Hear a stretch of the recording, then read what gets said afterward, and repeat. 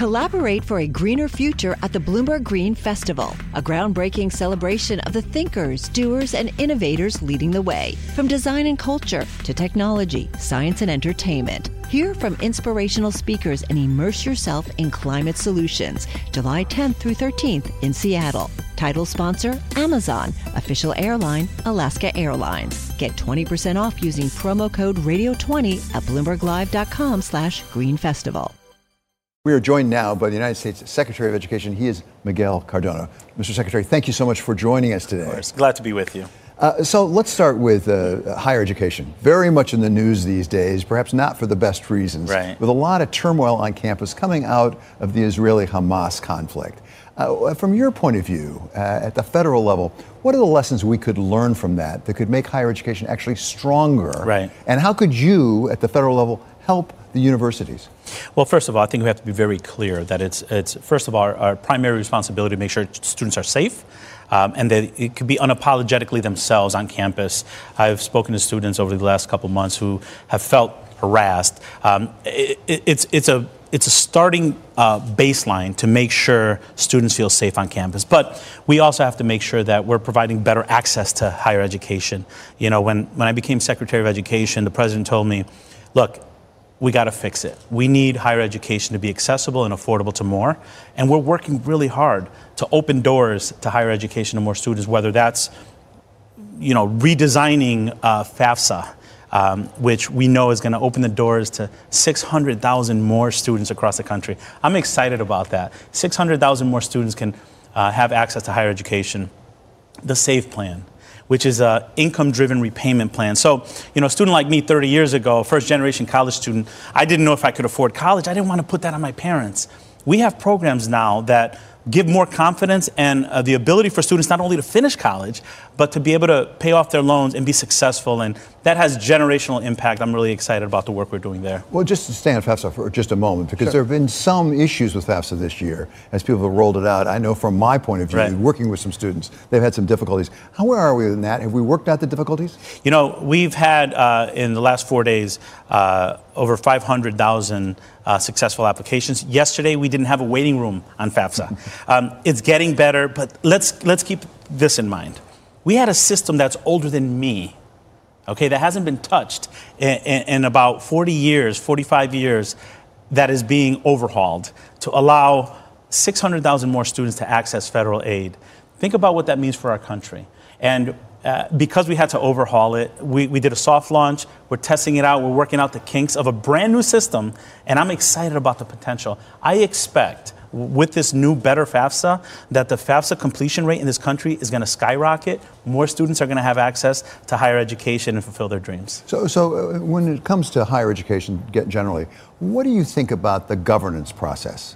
You mentioned the affordability. That's Right. a business aspect, because these universities and colleges are big businesses, Yes, as they well are. as being educational. There's an academic element. One of the issues that's come to the fore, right, is what are the respective roles of the president of the administration, of the faculty, of the board, and yes, of the donors? Yeah. Well, look, at the end of the day, we need to make sure higher education institutions are places where students can grow, find their passion.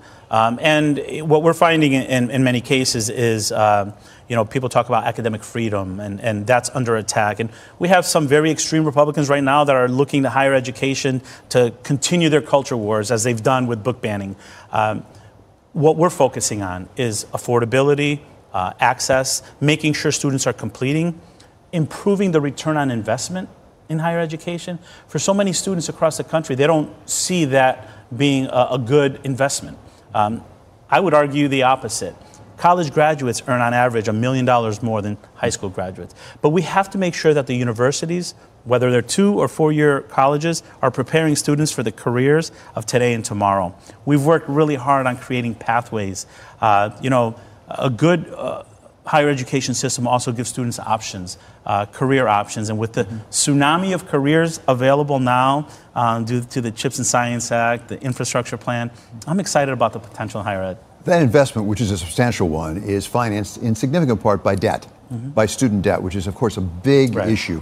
Where are we on that right now? And specifically, are we getting less repayment of the debt than we were in the past? Are you getting the receipts lower? And if so, right. Is it because people just aren't paying or because we're forgiving more? No, well, we've forgiven $132 billion, and we've gone after the for-profit colleges that are taking advantage of students. So we're cleaning up a big mess. I'm going to be very frank with you. We're cleaning up a big mess.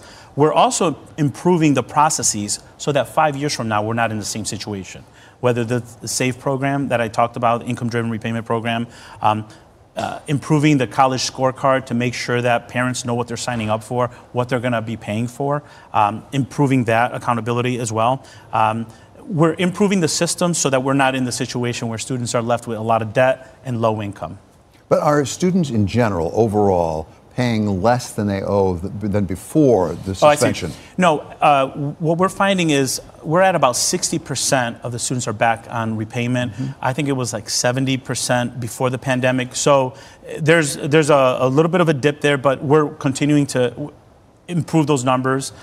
We have the Fresh Start program, which means for those folks that went into default, we're kind of setting them back up for success by removing penalties and letting them get a fresh start to repayment. The SAVE program is affordable, meaning people that would go into default are now more likely to be able to be successful paying bills. Let's keep in mind this debt forgiveness work that we're doing is a result of not only the pandemic, but we had over 1 million people going into default every year.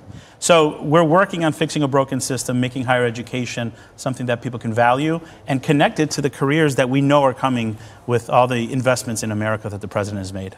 One last one, Mr. Secretary. There's a lot of talk about deficit these days, fiscal deficit in Washington.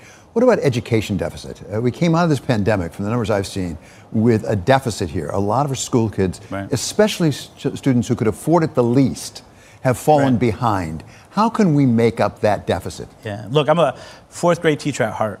I started as a fourth grade teacher, and one of the things that made me decide to become a teacher is I wanted to address achievement disparities and opportunity gaps that exist in this country. And now as Secretary of Education, I feel even more passionate. The pandemic worsened achievement disparities. Within months of serving as president, the president was able to usher in $130 billion, the most education funding I've ever seen in my career as an educator, to address disparities. Districts are using it well. We're starting to see results. In Nashville, the achievement rates are better than the pre-pandemic levels. We're seeing graduation rates in Chicago and Clark County, Nevada, improve. But what it says, David, is education is an investment. And as we sunset with the American Rescue Plan dollars, it's critically important that we don't talk about education federal funding as a cliff, but as a baton being passed. States and local leaders need to understand the importance of investing in education. Our plan is not just to get back to pre-pandemic levels. I want to raise the bar and lead the world. And if we're going to do that, we have to look at education and our students as an investment. Mr. Secretary, thank you so much for being with us. That's Miguel Cardona. He is the United States Secretary of Education.